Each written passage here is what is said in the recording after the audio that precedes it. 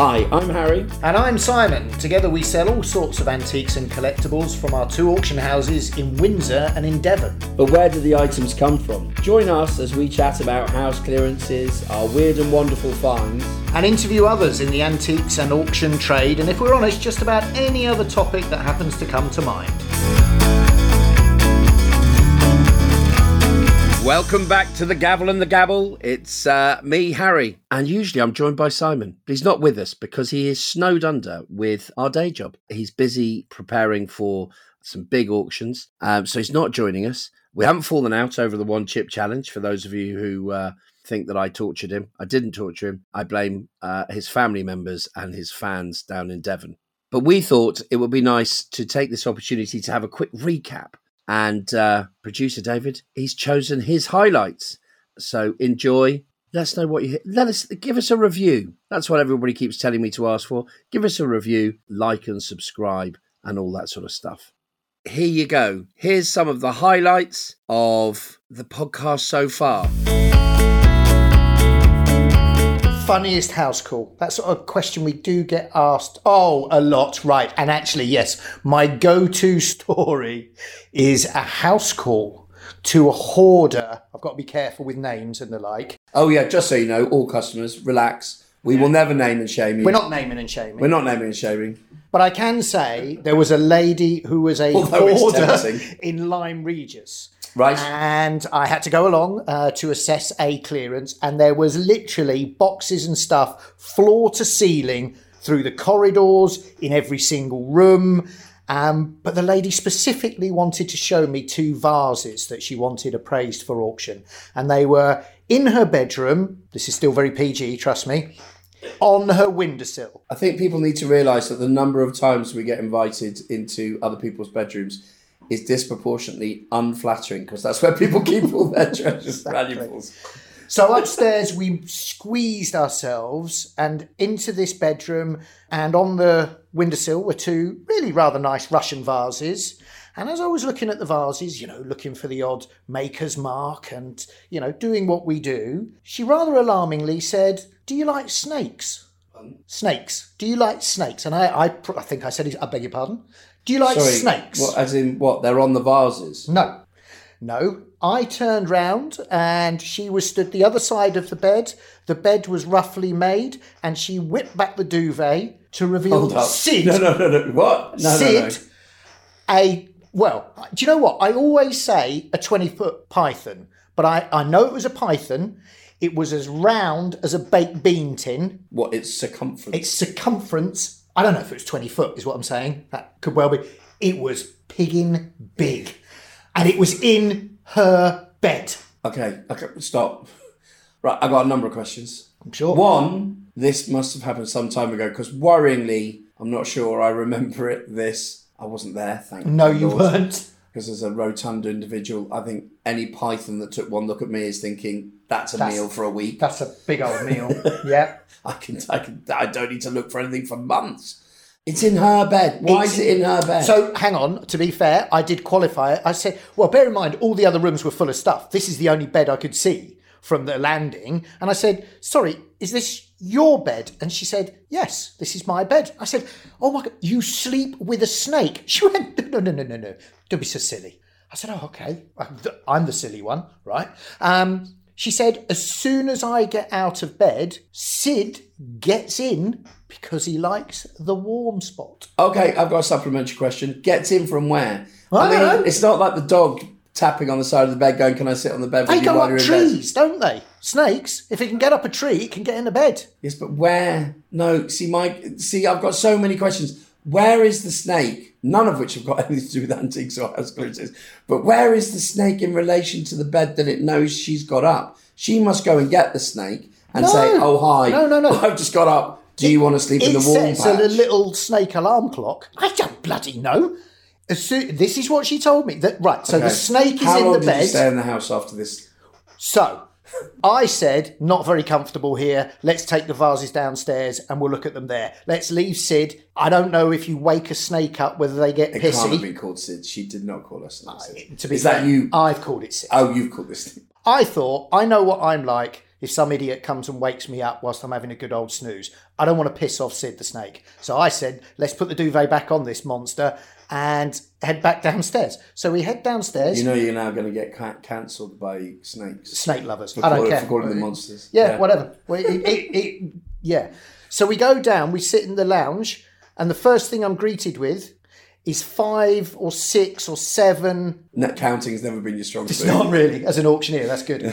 Like glass cages, like aquariums, like fish tanks, like whatever. Okay. So I can tell you now, at this point, if you're telling me that those are snake houses, they are. I've left the building. I've gone. No. I'm out there. But how I'm about not this? hanging around. No. But how about this? There's at least 5, 6 or 7 of them all stacked up against a wall. They're all empty. Where are the snakes? That's what I said. She said, I don't know. What do you mean you don't know? She didn't know. She knows where Sid is. She doesn't know where the other. I said, how many are there? She said, 6, 7. I said, what do you mean 6, 7? How many are there? Oh, she had a counting problem as She well. had a counting problem as well. So the snakes were all loose in a hoarder's house. I think that... I don't think people realise enough how odd the perils of going into... Did we clear this house? Because obviously we're we did not. We're money-grabbing idiots. No. Because I thought we, as auction houses, are probably not the greatest at health and safety. But even I had some disturbing health and safety issues and questions around how exactly do we train our teams to deal with 7 loose snakes. Were they all the squeezy ones, or were some of them the bitey snakes? I don't know, because we couldn't find using them. his professional snake wrangling etiquette. I don't know. If I'm brutally honest, at that point, I left a quote that was so obscene, so that we made sure we did not get the job, that I could get the hell out of the snake house. I think I'd been well out there. So we were, let's get for it. Let's get it off your chest. So we were recording, or they were filming, Antiques Road Trip at Windsor. Now, before I tell this anecdote, you're going to try and soften the blow. I need to soften the blow by saying that the individual involved is a hero of mine, and I think he's fantastic. However, Mr. Serrell, thanks. I was going to leave him out there, but Philip Serrell. Well, you're not protected. Yeah, he turned up. Mr. Philip Serrell. He turned up and proceeded to watch rugby on his phone, not really engaged in all the rest of it. I was doing that 5-minute montage or 2-minute montage or 30-second montage. It's 30 seconds, isn't it? But it takes about 10 minutes to film because I get it wrong. About what they bought on the Antiques Road Trip. Then forgot I was wearing a microphone for the rest of the afternoon for the auction or morning. And then slagged him off because he wasn't joining in. Because he was being downright grumpy. To the annoyance of the fact... Well, I say annoyance, to the alarm, much better, of... The sound recordist. The sound recordist and the little producer. And when I say little, that's an age thing. They're all incredibly young who work on that show. And... very lovely. Well, you have to say that. They are very lovely, but we have to say that now because we're now giving them a hard time. And the look on his face was like, why does this idiot not know? He's got a mic. He's wearing a microphone, and we're now hearing him tell it. He's slagging off our... Not your finest moment. I mean, there are a lot of bad moments. I didn't say it was your worst. There's a lot of things I've got wrong. That was not one of my best. But we learned to switch the mic pack off when you go to the bathroom. I mean, let's face it, going to the bathroom was less embarrassing than actually giving them a hard time. Yeah, but it's not the only time in those 12 years that we've offended people. I blame you. Yeah, well, you did tell me the other day, or reminded me, about an occasion with a lady from the rostrum. Oh, no, see, actually, that's not offending. That was probably one of your finest hours. I hate to give it to you. Little story from the rostrum, because that's what we're supposed to be doing. Yes. So we had... The gavel and the gavel. This is more gabble than gavel, I can assure you. So we had an African throwing spear. No, stop. What? No, it's an African spear. It's an African throwing spear? No, all spears are throwing. Well, one of them might be a prodding spear. There might be just more for prodding. Okay. I don't know. Right, so we've got an African... That's a technical term. I don't know. Prodding and throwing. We're going to go with either an African throwing spear or a African prodding spear or just spear, right? Anyway, Point being, Harry sold a lovely African spear, doesn't matter what it made, and we hammered it down with the gavel. So now we've got gavel and gavel working in conjunction in one story. This is good. Hammered it down to the room, say £50, buy a 52 in the room. 3 or 4 lots later, we had another African throwing spear, or African spear, if you will. As the picture came up on the big screens, and Harry said, and here we have a African spear, went on to do the rest of it, a rather snooty woman walked across the front of the rostrum, and I don't mind saying that because she was snooty, and said to Harry, I think you'll find you've done that one. And Harry came back, quick as you like, I think you'll find, madam, they made more than one. Which I have to say, got a really good laugh from the audience, put her in her place. I think you'll find the Africans made more than one, madam. Which I have to say, I have to give that to you. That was quick. That was funny. There's two parts of that story. But you're right, now, she was offended, sorry, by the way. Yeah, there's 2 parts of that story that worry me. One, that I was possibly rude to her, but by the sounds of things, she probably was that. And also that you described our working environment as the audience. We had said we were going to talk about things that we have found and all the rest of it. So I will start with when Windsor Auctions was in its infancy. Would that be a fair way of saying it? Very much in its infancy. Certainly in the first year, wasn't it? Yeah, a year or two. Yeah, maybe first year. Yeah. We had a lady come to us with a boot full of stuff and was having a tough old time, God bless her.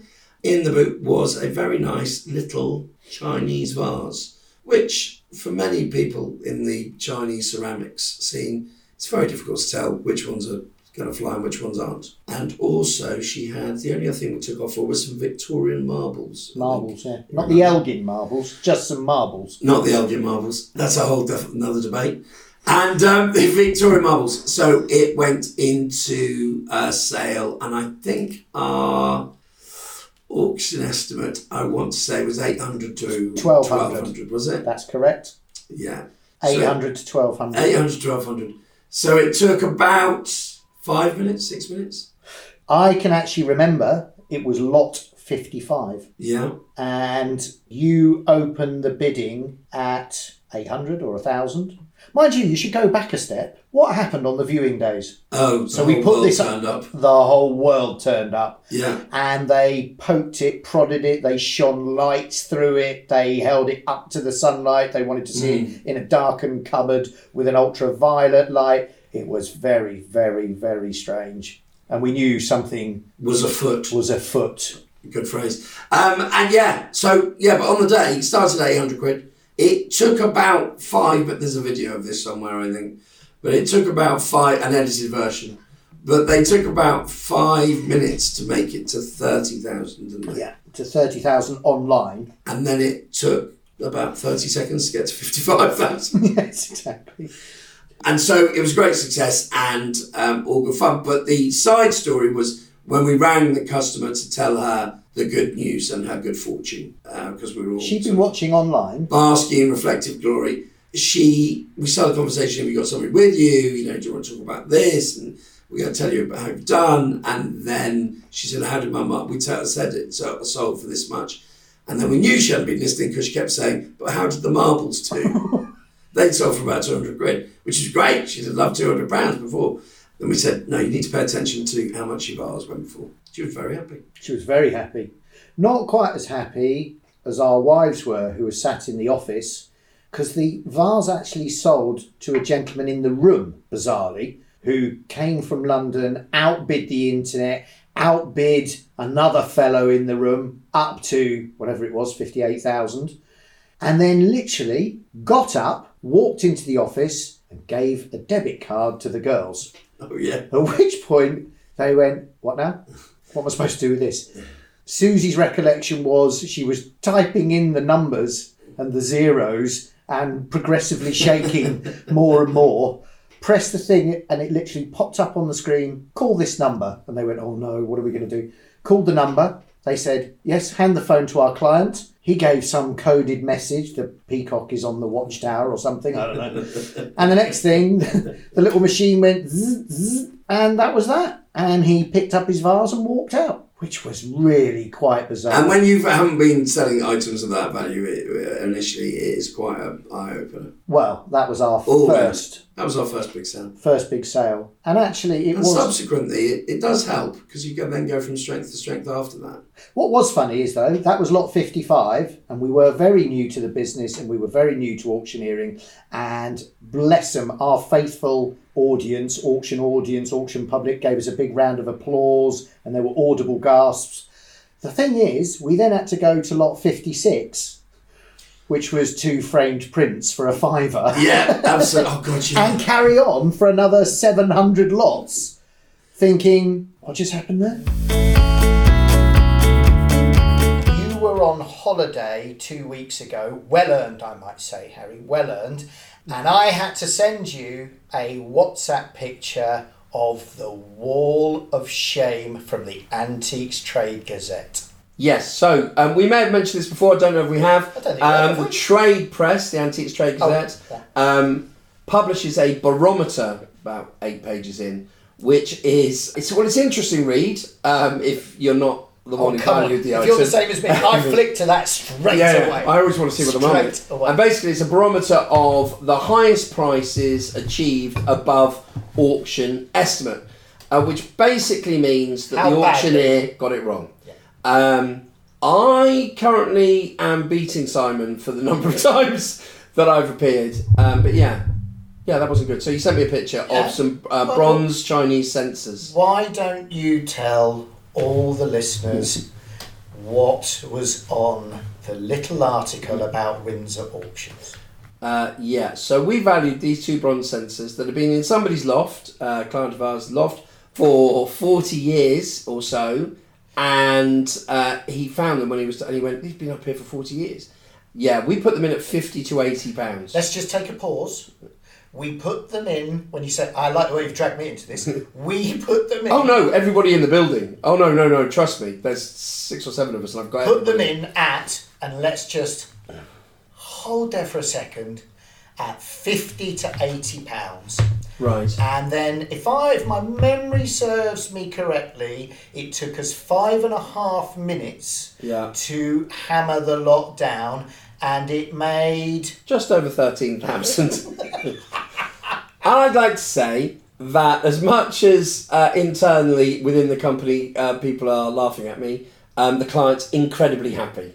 I am sure. Do you know what? And I was thinking that this is one of the strangest businesses in the world, where you can make what would be considered a mistake and come out really rather well on the other end of it. Yeah, you're sort of smelling of roses, but you feel quite a lot of internal shame. So, the client thinks we're wonderful, and we're thinking... Well, as many people have said to me, they could have been something, they could have been nothing. And that does happen occasionally. And let's be honest. It's one of the reasons, quite simply, that we do this job. Yes. Because there is nothing better. And that was delightful as well, because the client was in the room. Yeah. Without going into any detail, the client has not had the best 12 months. That's a good way of putting it. And this felt like a little bit of, what's the word? Certainly cheered them up. It cheered them up, and it cheered the room up, and it showed everybody in the room, online, and that we're talking to now, that it's not life-changing money, don't get me wrong, but it's a blooming nice holiday, isn't it? Well, considering what's going on in the world, and we don't want to be negative on this podcast, but any sort of additional funds that you weren't expecting is hugely welcome, right, at the moment? Yeah, absolutely. Fair? I think that's a fair comment. I did a cool clearance this month where we had to book in with the train company to get to the house. What? So, get this. So their driveway to this house has a train, the main track from Waterloo to Reading, runs across their driveway. So we had to drive the lorry to and so they've got their own level crossing. What? So you pre-book your slot and you drive to the railway, and then you ring there's a phone, you've got your own private phone, you ring them and you say, "We're here," and they say, "Yeah, you've got 4 minutes until your slot, get back in your vehicle," And then the gates go up, you drive across. I don't know why I'm doing hand actions now, because that's not helping a podcast. You drive across, you get out of your vehicle, you ring them to say we're across, the gates go down. Oh my days. And then we went to work. Coupled with this, that they had the largest tortoise the world's ever seen wandering around their garden. Who, hang on a minute, but this thing broke into a sprint when we arrived because it's very friendly. So I thought tortoises just hung around and did very little. I couldn't be more wrong. This thing jogged over to see us and said, I'm jogging on the spot on a podcast, so again, not helpful. What happens if it tries to cross the railway track? It can't. It's in a well, unless it learnt to pole vault, but it's fine. It's in an enclosure, and it can't use the phone to get the gates up. Sure. Yeah, but there is a pedestrianised gate. Get this. So if you're crossing it in a van or a car, you ring, but there's a pedestrianised gate which you just take your chances with. So you open the gate and look left, look right, and then go for it. Now, as a larger human being, I have to say that the first time I went to visit this house, even I broke into a bit of a sprint. Because I don't know how fast a train is, and wasn't a huge amount of sight lines. So that's what I've done. We have a customer, I'm going to call him Chris, because that's his name, who comes in quite regularly. He's a lovely old boy, and he comes from, local to us in Lyme Regis, he comes from a beautiful, picturesque Devon town, village. It's one of the prettiest villages, certainly in Devon, if not the country, certainly in the southwest. It's one of the longest villages, weirdly. It's Branscombe. I'll tell you, it's Branscombe because his name's How do you mean Chris. it's the longest? Longest in existence, or it's just got a very long... No, it is basically one long lane of beautiful thatched cottages and houses. It's a long village. There's no depth to it, and I mean that literally rather than... It's just a long village. Anyway, the great thing about Branscombe is they're all nuts. And I say this with love. We've got lots of customers from Branscombe. They are 64 shades of nuts. I do want to say that we started this podcast partly because we wanted to lift the veil on auctioneering and house clearance and God knows what, but not to actually destroy our own businesses, if that's all right with you. No, it's fine with me. I don't know what you're talking about. They are all, we deal with lots of people from Branscombe. They're all proper lovely people. And they're all lunatics. And I will give you a prime example. Chris, fabulous guy, came into the auction house the week before I went away. Hi, Chris. Come on. Yeah. He comes into the office. I said, "Hello, Chris. I haven't seen you for a couple of weeks. What have you been up to?" And he said, straight off the bat, "We've been panning for gold." Pardon? We've been panning for gold. Where? Legoland? I said... Is that still a thing, or does that show that I'm a really old parent? I think that shows you're an old... Could you do that? Yeah. Well, so Chris is what we would call a bit of a tinker. So he will dive in skips, he will find stuff, he will put stuff in auction, he will sell stuff, he buys and sells, and he's brilliant. And he's a proper character, but it's anything to turn a buck. He just loves it. He just loves buying, like lots of us, you know. If he buys something for £5 and sells it for £8 and he makes 3, he's the happiest man alive. It's not about the money, he just enjoys it. Him and some of his mates down the local boozer, one of them apparently brought up the fact that in a village somewhere up in Somerset, wherever, they've been panning for gold in the local river and finding gold. This is how it was reported. This is how nuts Chris and his mates are. Right. So they have then got a map out and said, well, hang on. That river is the one that links up to that links up and goes straight through Branscombe. Before the end of the night, and probably a very large amount of liquor, I imagine, they'd gone on Amazon and they bought gold panning kits. And they'd spent the last... They can't be on Prime, can they? They can't be delivered next day, surely. Do you know what? I'm guessing it's a couple of sieves. I really don't. At this point, I was just staring at him. He told me this story like it's perfectly reasonable. So he's like, so we've spent the last 2 weeks up to our knees in mud and silt and water panning for gold. I said, I know we're in the West, but when it's not the Wild West, what? And he said, well, the very idea good. was... Have you been working on that for long? Lovely. I have. Lovely. I have. Have you been? Yeah, good. That's as good as it gets. So And guess what? 8-hour delay on a flight. That was what was coming. Come on.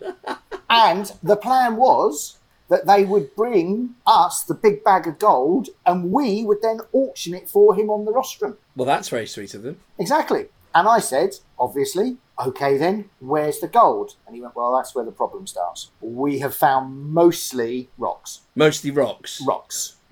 And he said, I'm guessing you're not going to want to sell them. I said, oh my goodness, no, I don't want to sell rocks you found in the Branscombe stream. Did they put the rocks back in the stream? Surely the stream needs the rocks. No, they kept the nice ones. Oh, of course. Right. So now you try and tell me that people from Branscombe are not nuts. That was 2 weeks of his life. Was he but he had there was a troop of them doing. No, there's a crew of them. There's a crew of them came up with this cunning plan to get rich. Well, I mean, I don't know who there's several gold hunting TV shows, aren't there, on History and Discovery and people like that. I mean, if they want to contact Chris, we're happy to hook them up, and Branscombe can be put on the map. He looked a little bit crestfallen, to be honest. Oh, I'm not entirely sure, because obviously in the pub, it clearly sounded like an amazing idea, as do most ideas in the pub, I think you'll find. Didn't quite pan out that way. Sorry, we do need an update. In the last episode, we were talking about people panning for gold down in Devon. Yeah. How are they getting on? Have they found any? Sorry, I didn't mean to cut across your story. Because it's been hot, I have had an update, yesterday in fact, from the man who we shall call Chris, because that's his name. And because it's been so hot, they have been sat, and I say sat, they have taken chairs, I'm assuming they're outdoor chairs, and sat in the stream panning for gold. Do you know what? If it keeps you cool and you're having a chat with your mates, why not? Do you know how much gold? I take it. Shall I tell you how much gold they found? Yeah, we're all waiting with. It's the expression bated breath. I think it is. Total content of gold found thus far is one pebble that looks goldy coloured. Oh, okay, nice. Not the best return on time invested I've ever heard of. But they're retired. Most of these people, are they? They're from Branscombe. Whilst we were away, one of the staff members, Joanna, I think, took in a whole bunch of pictures, and she didn't know how to value them, quite rightly, because that's not her job. So she said the auctioneer will have a look at them when he gets back, yada, yada, yada, filled in the forms. But on the form, she said, please make special note of the pastel picture of the cow. I said, okay, fair enough. So I waded through, quite frankly, a shed of pictures. Yes. Of nice catch. Thank you. Dubious value in the extreme. Dubious value. And then when you mean dubious, you don't mean dubious value. You mean no value. Zero value. Yeah. Right. Okay. Yes. Yeah. And they were quite clearly boot fare fines. Anyway, get to the cow. The cow is the head of a cow on a sort of grey background in quite a modern frame, and Joe has put on the form he wants a serious reserve on the cow because it is a picture of note. This is what she'd written. I got to the cow and it was signed, and it's quite a nice picture. In fact, it's a very nice picture, but it looks very modern, and it's signed. Guess what it's signed? It's signed 3 letters, Roy. Right. Guess what my father's name is? No way. I promise you. So, at the weekend... I have, no way. I know what your father's name is. Sorry, let me just qualify that. We've been friends a long time. I know exactly what your father's name is. Are you now telling me that your father has painted this cow? Yes. So, my father, for many years, has quite happily sat at home working on his artwork, doing it like lots of people. That's his hobby. And then in the corner, he signs with a little ROY in black ink. And weirdly, at the weekend, it was Susie's birthday, and my father sent Susie a lovely card, which was a black and white drawing of a Devon cottage signed Roy in the corner. We compared the two, absolutely identical. I know his style. I've seen lots of his pictures. They're fabulous. This is one of his. So I got this guy in and said, so, whatever your name is, Mark, let's call him. Yes, this is from a very accomplished artist. And I said, I expect he'll be pleased to hear that. He didn't seem to take the hint. He said, I want a minimum of £200 on this painting. It's from a very good artist. I said, oh, you know the artist, do you? He went, no. But you can see that his work is very, it's very accomplished. It's very this, it's very that. I said, right, let's cut to the chase here. Where did you get the painting? And he went, well, why? I said, because I know the artist. It's my father. And he went, oh, really? I said, yes. Now let's start being truthful. Where did you get it? I'm loving this. He bought it 2 weeks ago from a boot fair. Oh, what? No, it gets worse. From a boot fair in Bridport. Right. Now guess how much he paid for it. £1. £5. Correct. Well, £1. good guess. Yeah, good guess. £1. So, to say that this guy was a bit of a chancer and a blagger would be quite right. Because that painting was done by my father. I'd happily give £1, at least £1. I'll double the man's money for a painting painted by your father. For the Simon's father is a hugely creative individual, and didn't get passed on, by the way. No, it didn't get passed on. And interestingly, we both have gavels that were made for us when we launched our business years and years and years ago. Yes. And it's probably one of my top 5 favourite possessions. Yeah. And it was made for me by Simon's father, who's very creative and had lathes and wood turning equipment and all the rest of it, and made these beautiful gavels. Which we've had since our very, very first auction. Yeah, absolutely. So I'll put it into context. His art may not be up to more than £1.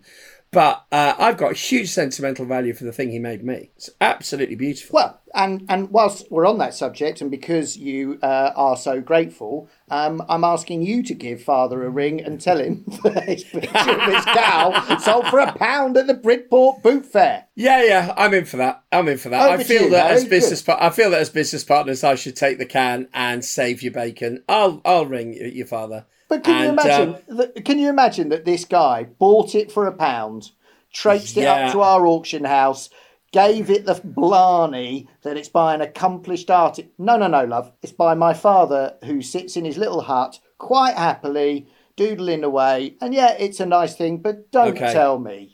Simon, it's not that man who's in trouble. It's not you who's in trouble. It's not me who's going to be left the task of telling him. But he will know who he gave that painting to. And he will want to know why they felt it was appropriate to take to a car boot and sell. Do you know what? There's the only good news in this story is that my 82-year-old father hasn't got a hope in hell of working out how to use a podcast.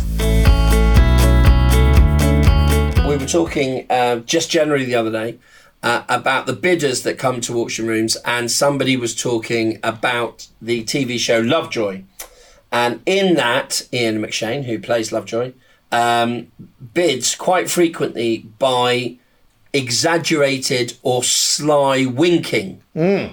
Yes. And so this lady's just generally chit-chatting to us and all the rest of it. She goes, do you get a lot of sly winkers or peculiar careful bidders? And how do they, not peculiar bidders, but peculiarities within their bidding? Yeah, I think you do, and you do get to.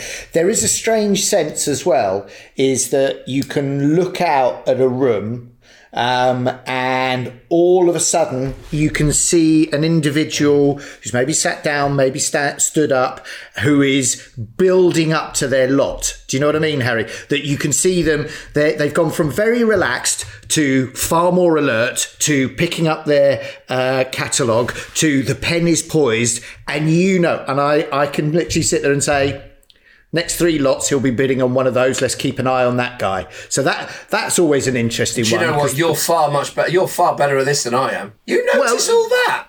Well, not always, but you certainly can see with a lot of people, particularly if they're not seasoned auction goers, because it's quite. I agree. You do see it's people quite who haven't stressful. done it before. They get very anxious. The other thing is about some bidders, you can spot novices in the room, because quite a lot of novices will sit through 4 hours to get to their bid. Yeah, bless them. They're not going to miss it.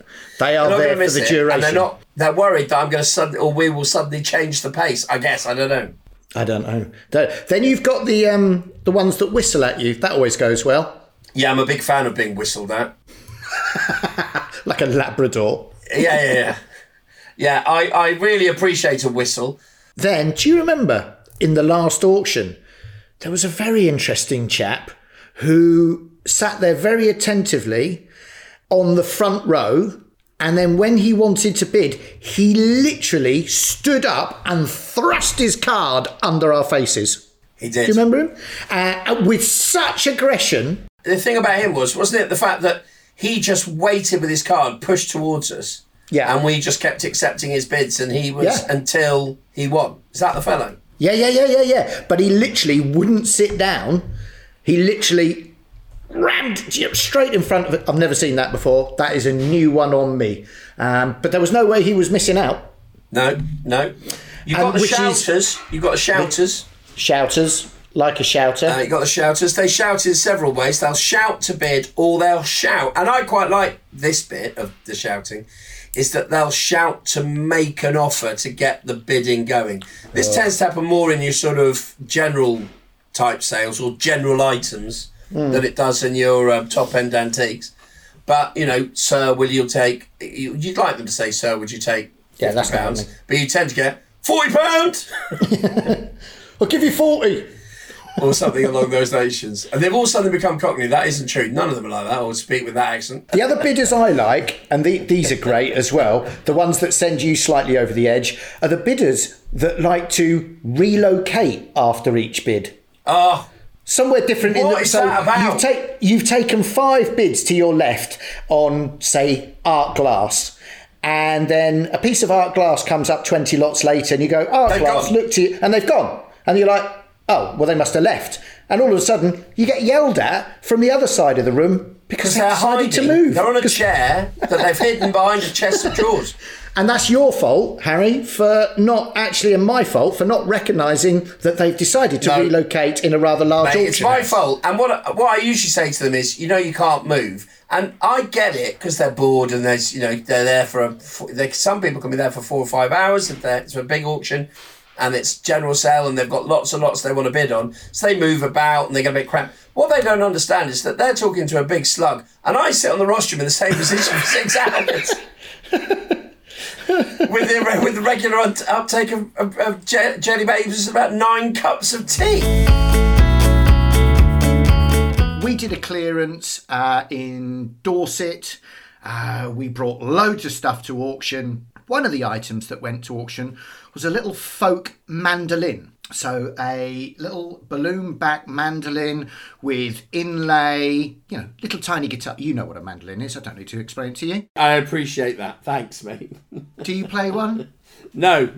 My mandolin days are behind me. They're behind you, right. So anyway, really sweet little vintage thing. No idea if it plays. Don't really have the talent to check. But with inlay, really sweet. And it made £42 at auction. So nothing really, it's a little thing. However, a couple of days ago, a gentleman turned up. Hi, I've come down to pick up the mandolin. And I have come down and I noticed the accent, which I am not going to try and do. Don't worry, don't panic yourself. He came down from the northeast. I was just noting where we were on the podcast recording so that our brilliant producer David could edit that bit out.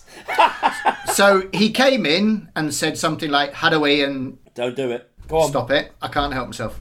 Lovely chap, and we showed him his mandolin, and he had travelled down from up near Saltburn to collect his mandolin. He then went on to explain to me that he plays in a mandolin orchestra in the northeast and that he fell in love online with the little mandolin and he bought it and he's come down and he's going to clean it up and refurbish it. And that little mandolin that was in a house in Dorset. So, I should have mentioned, it's a German maker. So it's a German mandolin. He's never been good at telling stories, listeners. Missing out the salient point. The salient point, right. David, when you edit this, when you edit this, can you get that bit to the front of the story and make my story work? Please, David. That would be brilliant. Needed to mention, it's a German mandolin. So this German mandolin, let's look at its little travels. Made in Germany, played in Germany, ended up in Dorset. House clearance as a deceased estate ended up in Devon at our auction house in our custody for a month. Gentleman from the north east of England has fell in love with it and taken it back up there. And next week it will be playing in a bandstand in Saltburn as part of the Mandolin Orchestra.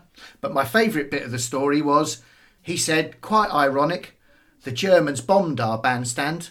Oh, God. I'm not sure how he pieced that bit together. You know, the fact that it would now play at the reconditioned bandstand after the Germans bombed it with the mandolin that they made. I'm not quite sure how to tie all that together, but our listeners, I am fairly sure, will work it out. I haven't got anything to add to that. Why not? Don't you think it's a sweet story? I think it's a historical story, and it is interesting. I think that I like the stories behind the things that we sell. So, as you know, we did a year before, just before lockdown, we did a Star Wars sale, and we had a lot of personal memorabilia from Carrie Fisher. Yes, that's true. And there was a photo of Carrie Fisher and our client's mum sat on a bench in, I want to say California. I think that's right. And it was bought by an American lady who lives on the opposite coast. Right. And she bought the photo and it was signed. That's what the collectability, apart from the fact it was from her, but this lady's personal collection. It was signed by Carrie, and they'd obviously carried on a correspondence. So there was all sorts of bits and pieces in this lot. She sent us a photo of her and her friend who had flown across America, gone to the location and sat on the bench to have their photographs taken in the same pose as Carrie Fisher and our client's mummy. Not what I was expecting from this lovely little old lady, to be honest. Oh, on cue, Simon lives by the seaside, for those of you who don't believe me, because I have to keep... Did you hear that? I have to keep talking over these blinking seagulls. They are annoying. Oh, producer David, leave it in. Simon keeps opening his window. We're going to hear a thud one day and one's going to just hit the window looking for chips. I must stop leaving my fish and chips on the windowsill whilst we're doing this. It's no good. It's no good. Talking of transport, the best one... Do you remember we sold a life-size statue, probably made out of papier-mâché or something like that, of a cow? Do you remember the black and white cow? Yes. And that went out... It had been originally auctioned for charity, hadn't it? Yes, it had. That's right. It had been painted by an artist and it had been auctioned, and it had ended up in Brighton in a nightclub. And we were clearing the nightclub. So we brought the cow back, sold the cow at auction, and it went out with all four legs pointing skywards, strapped to the top of a 4x4. And it was probably one of the funniest things I've ever seen. A life-size cow, looked like it had rigor mortis, with all four legs in the air, trundling off down the A35.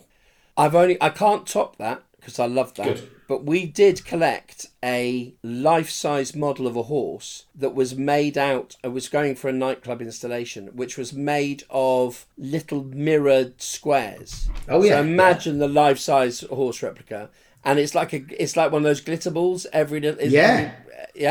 And we couldn't get it in the lorry, and so it had to come down the back of our lorry with its head out the back of the lorry as we drove down the M4.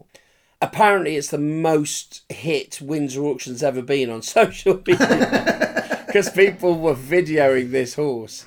God knows how we only did a couple of junctions, but it was very funny. But yeah, it wasn't a horse. It wasn't a cow with rigor mortis. So there you have it. Well, that was David's selection of highlights, lowlights, of the Gavel and the Gabble podcast so far. David keeps reminding us to say, can you like, subscribe, review, spread the word, put it on your social media channels and all that sort of stuff. We've got some excellent interviews coming up, some really interesting people to add to the interesting people we've already had on the pod. Thanks so much for your support. Spread the word.